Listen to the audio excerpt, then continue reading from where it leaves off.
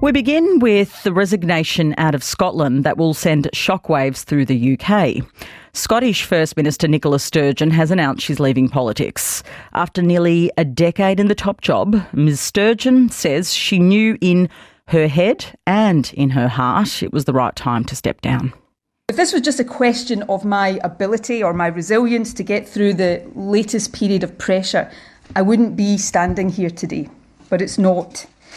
This decision comes from a deeper and longer term assessment.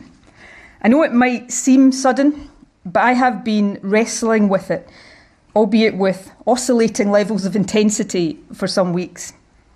Essentially, I've been trying to answer two questions. Is carrying on right for me? And more importantly, is me carrying on right for the country, for my party, and for the independence cause I have devoted my life to? Nicola Sturgeon announcing her resignation overnight. Sir John Curtis is a professor of politics at Strathclyde University. He joined me from Glasgow a short time ago. Nice to talk to you, Patricia. If we read between the lines of Nicola Sturgeon's resignation announcement, what's your analysis of why she's leaving the top job? The truth is, it's so often in politics, it's the combination of the personal and the political. The personal is that after 8 years in the job, and in particular after 2 or more years of leading her country through the pandemic, and she was very much front and centre of the Scottish Government's decisions and public pronouncements and cajoling and encouragement of the public during the whole of the pandemic, that has eventually taken its toll on her in much the same way as Jacinda Ardern, former New Zealand Prime Minister, had also recently acknowledged.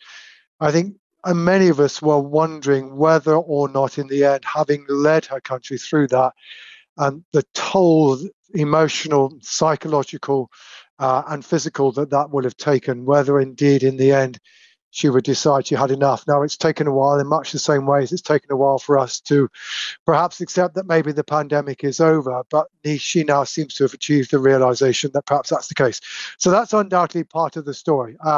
She's beginning to run out of the fuel in the tank.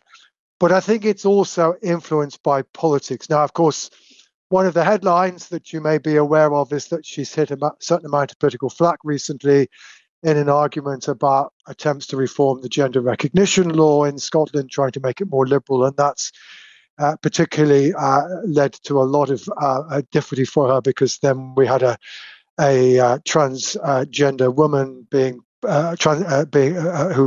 put into women's prison, who was convicted for rape, and that inevitably caused an enormous argument. But I don't think that's really the central issue here. The central issue here is that in the wake of the decision of the UK Supreme Court back in November, that the Scottish Parliament could not hold an independence referendum on its own authority, which is what Nicola Sturgeon wanted to do, given the UK government was persistently saying no, that then the idea was to fall back on her plan B, which was to regard the next Westminster election, due to take place by some point between now and the end of 2024, to regard that election as a de facto referendum. If the SNP got over half the vote, that will be regarded as a mandate for negotiating independence. Lots of doubts in her party about this. And I think, as Ms Sturgeon acknowledged today, she wasn't entirely clear, even if she won the vote, she would necessarily win the ballot on that issue. So the political issue is that it's no longer clear that she was able to convince her party to follow her on the centrepiece of her independence strategy. She said she'd been wrestling with the idea of resigning for weeks.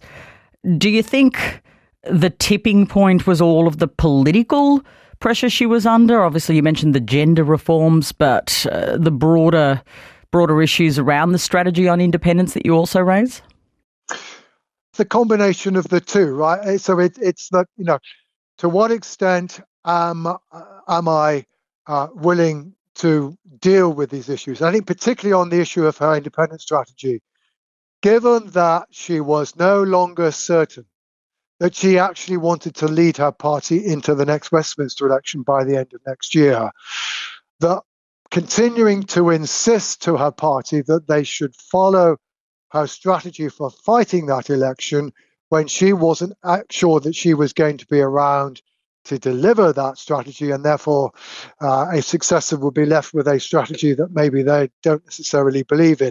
I think there was a realization that given there was that limitation, that doubt about how much longer she wanted to go on, given the political circumstances, then this was the time to get out, because the party is indeed due to hold a conference in just 3 or 4 weeks' time on this subject, in which it's meant to decide how it's going to fight the next Westminster election. And in a sense, what she's now done is she's allowed the party to have a much more open debate about what it should do when that conference comes around, as well as, of course, hold a leadership bout when I think almost undoubtedly the question of how the party can now achieve independence is bound to be a central issue for many SNP activists.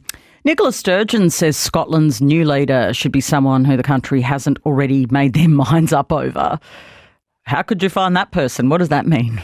Well, that's almost undoubtedly going to be true, though whether that's going to be an advantage is another matter. I mean, Ms Sturgeon was trying to argue that because people have strong views about her, because she's been around for a long time, that maybe she was going to find it more difficult than perhaps somebody fresh to persuade more people of the case for independence. And she was acknowledging and saying that yes, actually, the SNP do need to persuade more people of independence. At the moment, the polls suggest it's just under a half, and that's not enough to win any kind of ballot on the issue.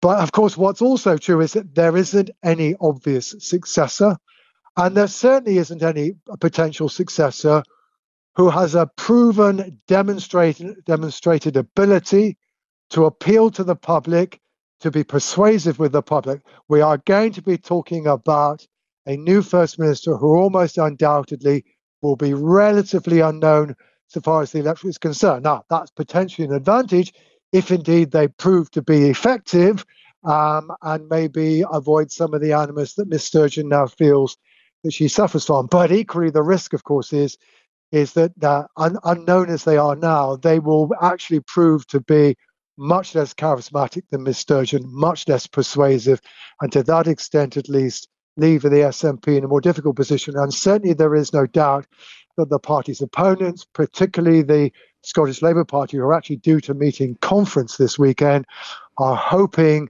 that this might prove to be the opportunity for them to begin to regain some of the ground they lost so badly to the SNP, most notably at the 2015 Westminster election. The party only has one MP north of the border at the moment. It badly wants more after the next general election.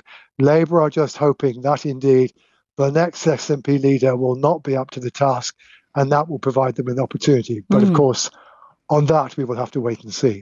Sir John Curtice, thank you so much for joining us. You're welcome.